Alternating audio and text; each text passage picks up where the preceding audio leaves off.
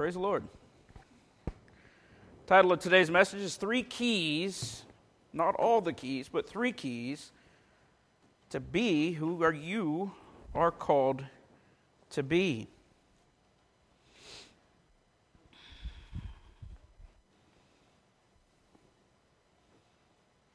And we're back in the book of 1 Corinthians. Now, imagine with me, if you will, a wife and a husband sitting at a kitchen table. And the husband has his newspaper in front of him, and the wife has opened a Bible.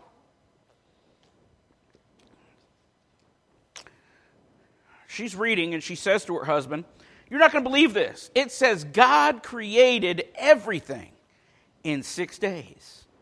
And his reply, so full of enthusiasm, was, "I don't believe it."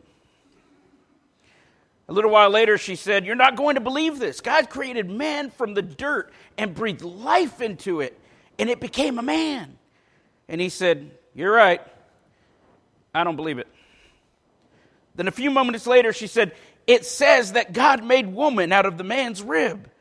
And he said, "I don't believe it." And she asked him, "Do you know what this means?" And because she thought he wasn't paying attention, he answered, and he said, "That man is better because he was made first." "And no," she said, she exclaims, "no, it means that I'm prime rib and you're dirt."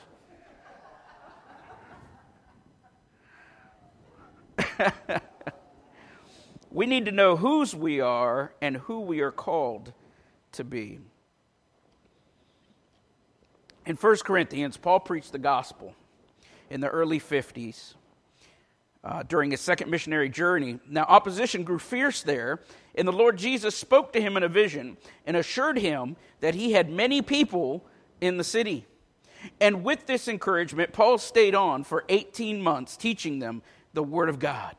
God used Paul's ministry to bring about the birth and the establishment of the church at Corinth. Today we're in 1 Corinthians chapter 4, verse 1. And I'll be reading out of NKJV, New King James. "Let a man so consider us as servants of Christ, and stewards of the mysteries of God. Moreover, it is required in stewards that one be found faithful. But with me it is a very small thing that I should be judged by you or by a human court. In fact, I do not even judge myself, for I know of nothing against myself, yet I am not justified by this. But he who judges me is the Lord. Therefore judge nothing before the time, until the Lord comes, who will both bring to light the hidden things of darkness and reveal the counsels of the hearts. Then each one's praise will come from God. Now these things, brethren, I have figuratively transferred to myself and Apollos for your sake, that you may learn in us not to think beyond what is written, that none of you may be puffed up on behalf of one against the other. For who makes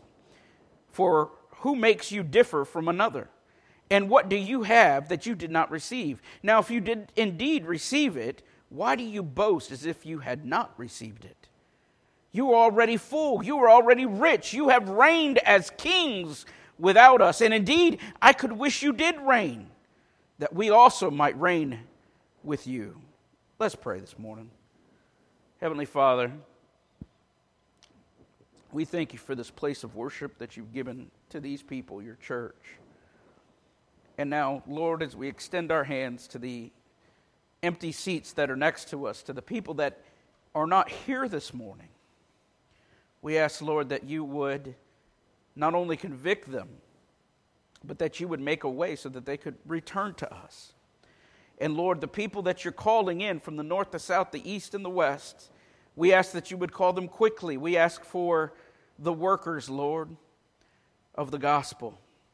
You said, pray the Lord of the harvest, and that you would send them. Lord, we pray to you, and that is your promise, that you would send them. And we stand on the promises of your word.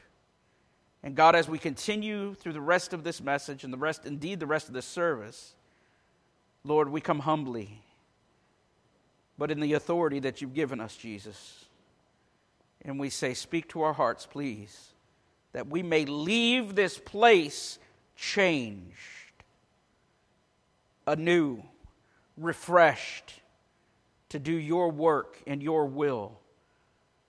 And we thank you, Lord, for what you're doing. We thank you, Lord, for who you're calling. We thank you, Lord, for who you are. In Jesus' mighty name, the strong Son of God, and the church said, amen. Hey, I've got some news for you today. You're not God, just so you know. You're not God. You are a slave of Christ, and you do have an important calling in Christ that you're supposed to be fulfilling. Let's look at the first part of that. You have an important life call. You have an important life call. 1 Corinthians chapter 4, verse 1.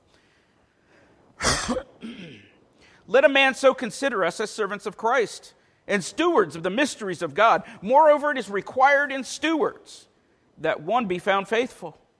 But with me, it is a very small thing that I should be judged by you or by a human court. In fact, I do not even judge myself.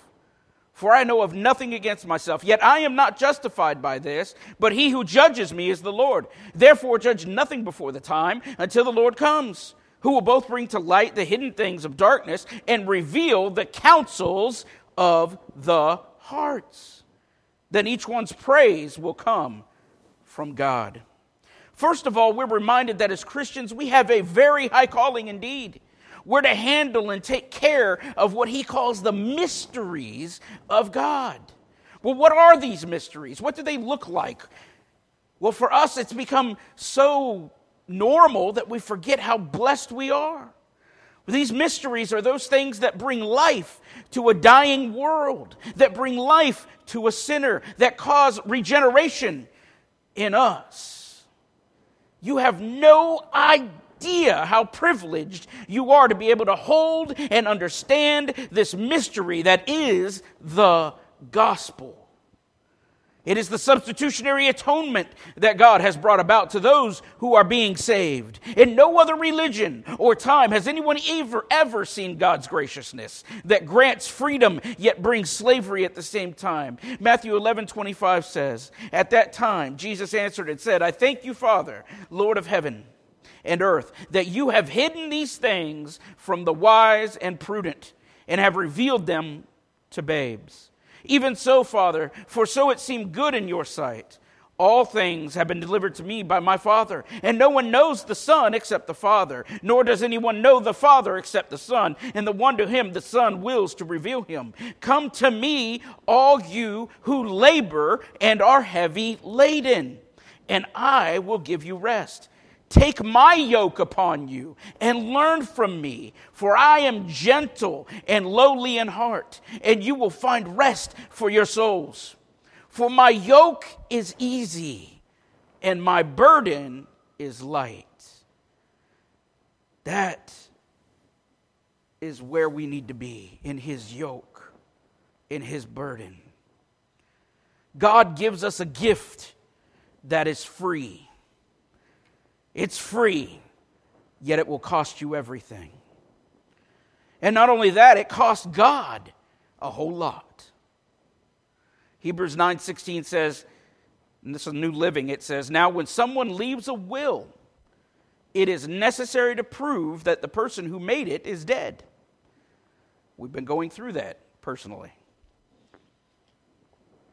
This will goes into effect only after the person's death. While the person who made it is still alive, the will cannot be put into effect. That is why even the first covenant was put into effect with the blood of an animal. For after Moses had read each of God's commandments to all the people, he took the blood of calves and goats along with water and sprinkled both the book of God's law and all the people using hyssop branches and scarlet wool. And then he said, "This blood confirms the covenant God has made with you." And in the same way, he sprinkled blood on the tabernacle and on everything used to worship. In fact, according to the law, Moses nearly everything was purified with blood. For without the shedding of blood, there is no forgiveness of sin.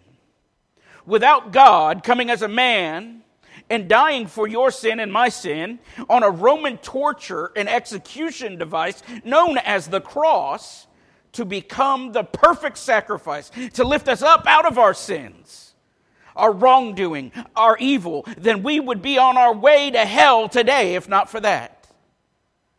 And you know what? Each and every person that ever lived would be on their way to hell if not for the atoning sacrifice of Jesus Christ. That is the mystery. In times past it was not revealed, but then it was. No, we live in a time of grace and salvation and sanctification that the world had never known before Jesus. Not because of anything we have done.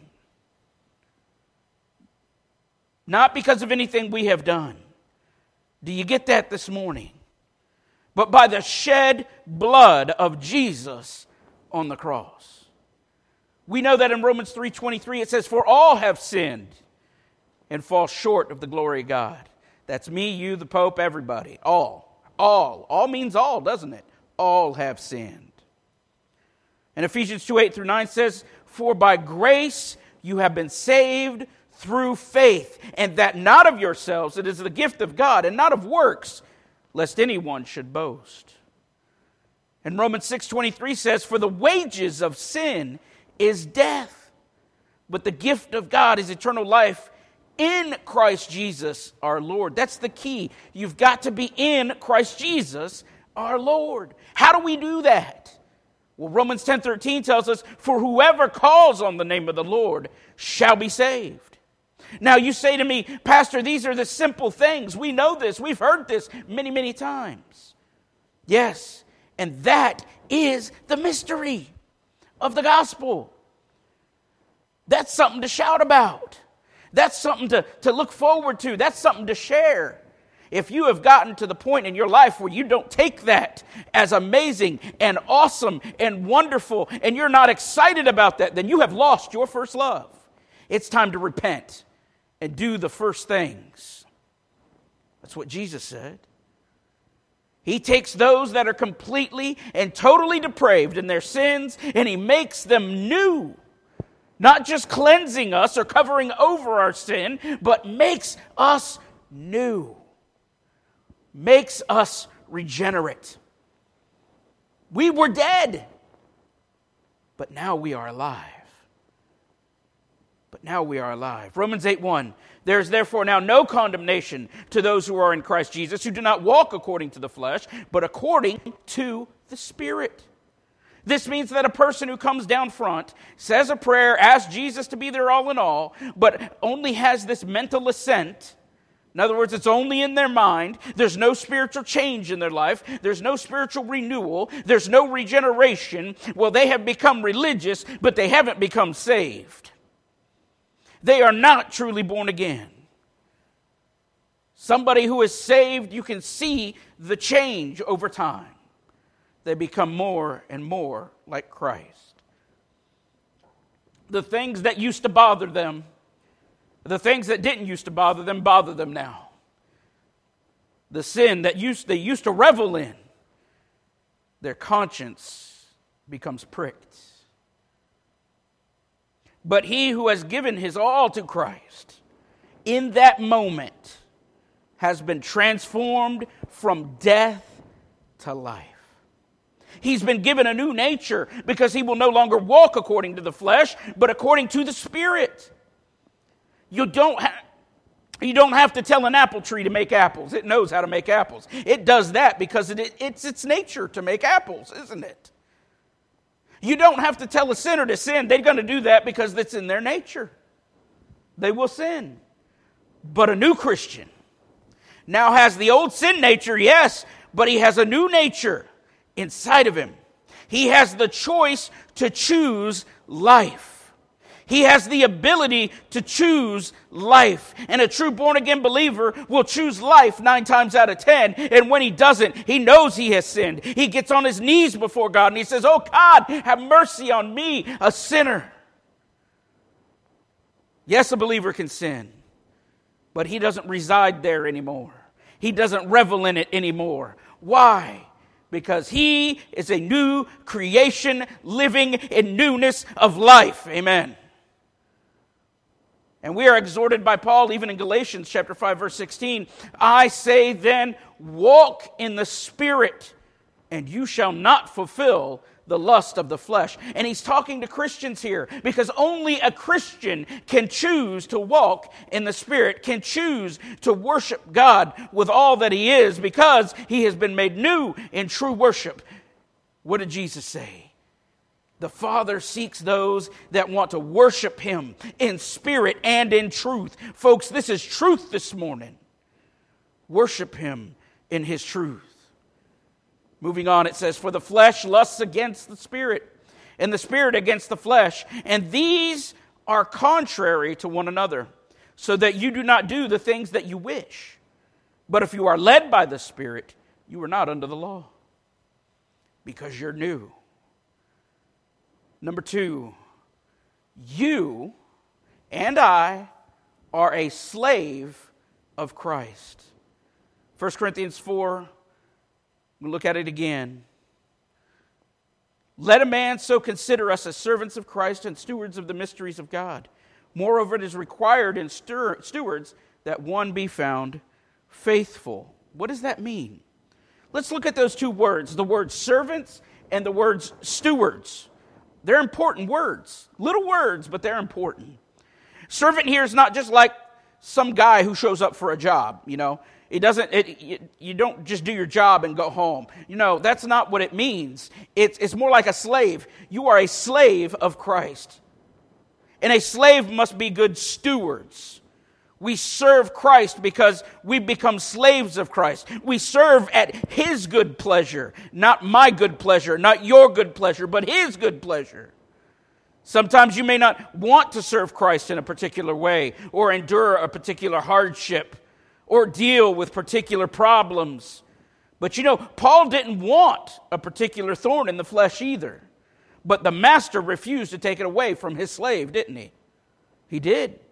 2 Corinthians chapter 12, verse 7, and lest I should be exalted above measure by the abundance of the revelations, a thorn in the flesh was given to me, a messenger of Satan to buffet me, lest I be exalted above measure.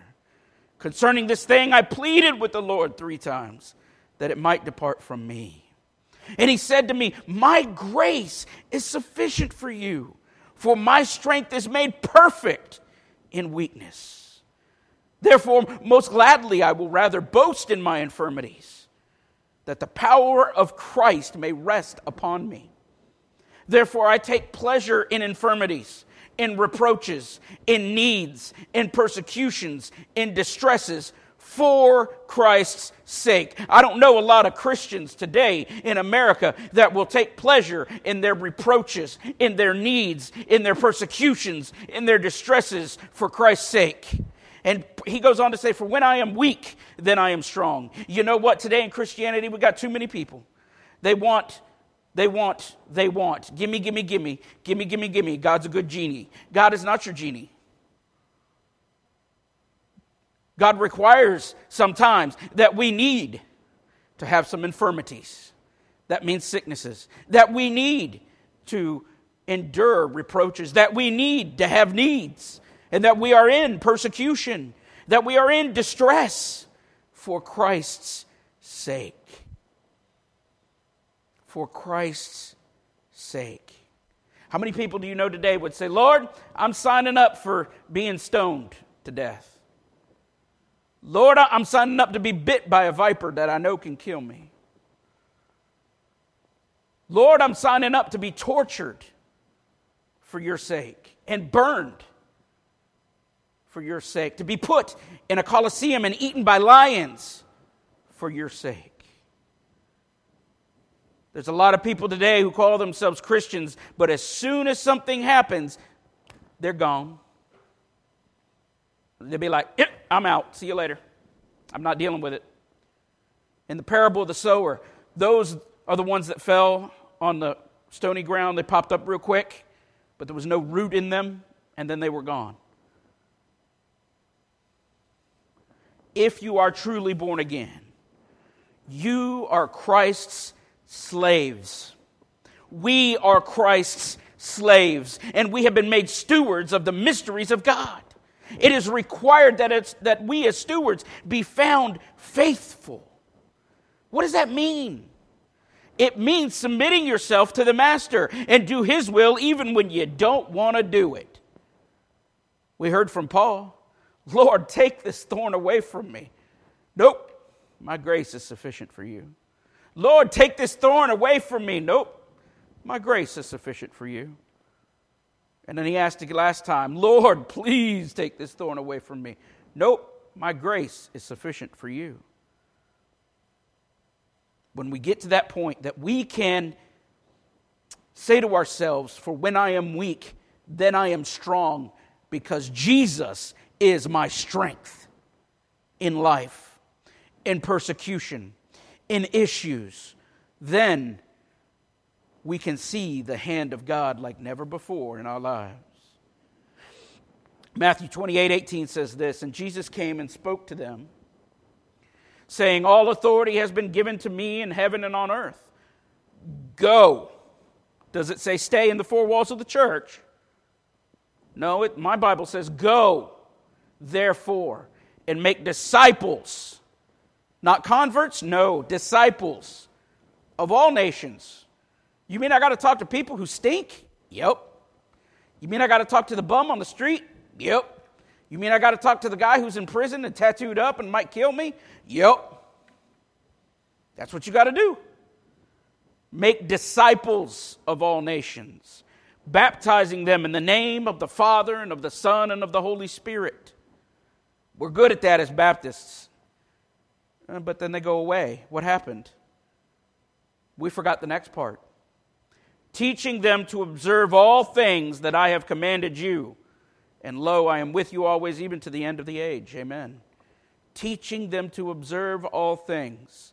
There's quite a few people out today. How many will you call when you leave here and say, hey, we missed you? How many people did you invite to church maybe 6 months ago that you haven't talked to since? But you got their phone number. How many? Well, that's what we pay the pastor to do. No, you don't. You know what my job is? It's real simple. It says to equip the saints for the work of the ministry. Who are the saints? Those that are saved. You're a saint of God. Go work in the ministry. That's what we're to do. What happens if we aren't faithful to this command? If we're not faithful to this command, don't think that you just get to sit in your pew and all is well. You're not an employee. The boss doesn't just fire you when you get to, find another job and move on. If you are Christ's slave, you are his son or daughter, and you are an heir. You are a part of the family. He who said, I will never leave you nor forsake you, also said in Hebrews 12, chapter 12, verse 5, and you have forgotten the exhortation which speaks to you as to sons. My son, do not despise the chastening of the Lord, nor be discouraged when you are rebuked by him. For whom the Lord loves, he chastens and scourges every son whom he receives. If you endure chastening, God deals with you as with sons. For what son is there whom a father does not chasten? But if you are without chastening, of which all have become partakers, then you are illegitimate and not sons. Let me break it down for you. If you belong to Christ, if you are his, if he has saved you from the uttermost, from the top of your head to the tips of your feet and everything in between, I got some news for you. You're going to get spanked.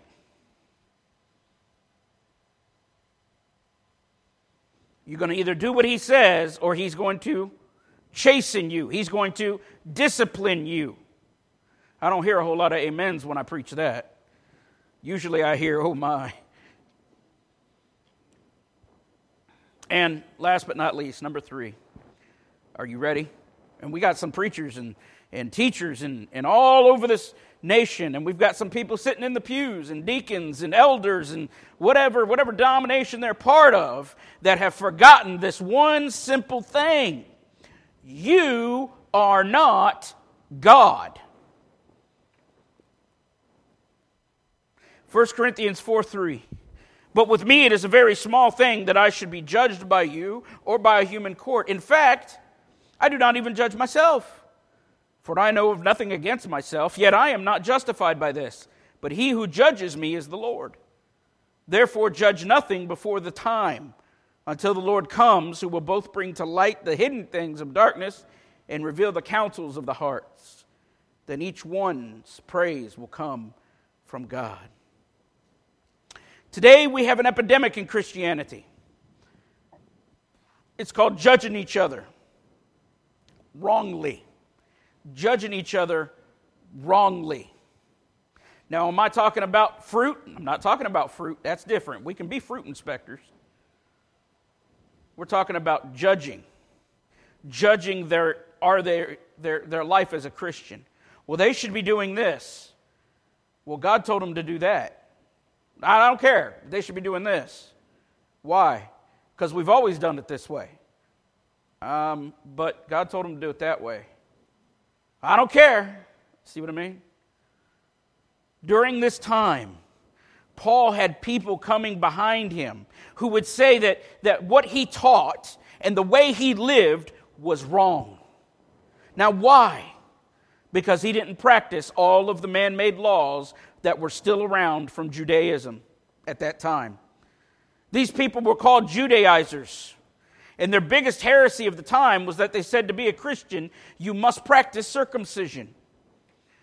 Now, if that were true, then salvation would be by works, wouldn't it? And not by grace. Salvation's by grace. We read that earlier, Ephesians 2, 8, and 9. Galatians 3, when he wrote to the Galatians about this, he said, O foolish Galatians, who has bewitched you that you should not obey the truth, before whose eyes Jesus Christ was clearly portrayed among you as crucified? This only I want to learn from you. Did you receive the Spirit by the works of the law or by hearing of faith? Are you so foolish, having begun in the Spirit, are you now being made perfect by the flesh? So with Paul having enemies outside the church, now he's got enemies inside the church, where heresy has started to creep up into the church, and people are preaching works-based salvation. And Paul basically says, you don't get to evaluate my Christianity, because it is plain to see that I'm walking in the Spirit. I believe I'm doing things right, so my conscience doesn't even bother me. Only God gets to judge my motives and my secrets, not you. You don't know what my motives are. You don't know what my secrets are. God does. When someone adds works to salvation, they immediately begin to judge others. Man, I was listening. And now this didn't happen in a Southern Baptist church, but I was talking to another pastor. And this lady, this happened in the 70s. This lady came in, and she had on short sleeves and a dress. So the pastor changed his message, start preaching against short sleeves. How dare we not cover our arms? I don't know where that's in the Bible. She got up in the middle of service, and she put her arm in front of him and said, Pastor, if this turns you on, then there's a problem with you and not me. And she left. Works. There's such thing as being modest, yes, and then there's such thing as being stupid. Yes, I said stupid. Cover your ears. So Paul's got these enemies, and they're adding works, and they immediately begin to judge. Now that particular happening, that story that I gave you, it happened in a very popular movement in the United States that took hold for a while. It still exists in parts of the country, still exists here in Florida. And ironically, it's called the holiness movement. When it's not holiness, it's legalism. It started out well, saying don't use grace as an excuse to walk in sin. Paul said that. Romans 6:15. What then? Shall we sin because we are not under the law, but under grace? Well, certainly not. Do you not know that to whom you present yourselves slaves to obey, you are the one slave whom you obey, whether of sin leading to death or of obedience leading to righteousness? But God be thanked that though you were slaves of sin, yet you obeyed from the heart that form of doctrine to which you were delivered. And having been set free from sin, you became slaves of righteousness. I speak in human terms because of the weakness of your flesh. For just as you presented your members as slaves of uncleanness and of lawlessness, leading to more lawlessness, so now present your members as slaves of righteousness for holiness. So what happened? They became legalistic. They forgot about the grace of God. Women couldn't wear makeup. You couldn't wear jewelry, women. Women had to wear their skirts or dress at all times. I've got a few teachers I know like that. Got to wear a skirt because the Bible says to. Where? Where's the Bible say you can't wear pants? I don't see that in the Scripture. I just don't. It's a very short list. These kinds of churches, these kinds of people, they take the freedom of Christ, they add man-made rules to the Scriptures, and they turn the gospel into something that no one could bear. And this brings me to one more point I want to bring out. Jesus is coming back. He's going to judge our motives. He's going to judge our secrets. He's going to bring them into light for all to see. So examine yourselves to make sure you are really in the faith, that your motives are right and pure. You know, I heard a preacher say someone went up to him once because he preached in all kinds of churches, and two deacons got into it, and they said, "Brother, should a woman wear makeup?" And he looked at both of them and he said, "I don't know. Does she need it?" I think that was a snarky answer, but it got the point across. Let me tell you something about motives. I've got a story for you. There was a little boy who wanted to get a gift for his mother on her birthday. He told his dad he wanted to get her a cookie jar. So they went down to the store. And in this particular store, there was a huge aisle of cookie jars. And he carefully went to each jar, and he lifted each lid very carefully and put it back. And he did this with a very serious look on his face. And when he was done, he had a very sad expression on his face. And his father asked him, "What's wrong?" And with a pitiful, soft answer, he said, "Dad, don't they make cookie jars that don't make noise when you take the lid off?" His motive was not to do something nice for his mama. His motive was to eat some cookies. Okay? Sneaky kid. Kind of sounds like my son. Sneaky kid. Motives are important. Motives are important. Why we do things are important. We need to be judging ourselves. Why are we doing things? What is in our heart? What is the secret? Is it because we enjoy power? Is it because we enjoy people applauding us? Or is it because God has called us to that particular thing and we do it to serve God and not man? Why are we doing things? If you remember nothing, remember this. Hey, you're not God. You're a slave of Christ if you're saved, and you have an important calling. As the ladies come for singing, I've got a question. Are you sure that you're sure that if you were to die today and wake up, that you'd wake up in heaven or hell? If you're not, you need to get sure. The Bible says, "Behold, I stand at the door and knock. If any man hear my voice, he may open it unto me, and I will come in and sup with him." That was actually not a salvation verse. That was said to the Christian as well. Someone who's not really walking in the Spirit. But you know what? It works too for the unsaved. It's a truism. Do you know that you know that you know, whether you're listening by recording or on the live stream at home, do you know where you'd be. If not, then you need to know. The Bible says, behold, today is the day of your salvation. If you know you're saved, have you checked your motives as to why you do things? As to why you say certain things? Do you know what your motives are? Have you ever really examined that in your life? If not, why not? Scripture says it's important. So maybe you need to do that today as we stand and sing the invitation hymn. If you'd like to join the church by letter of statement of baptism, or if you'd like special prayer, I'll be up here at the front. I think we're in the hymnal today.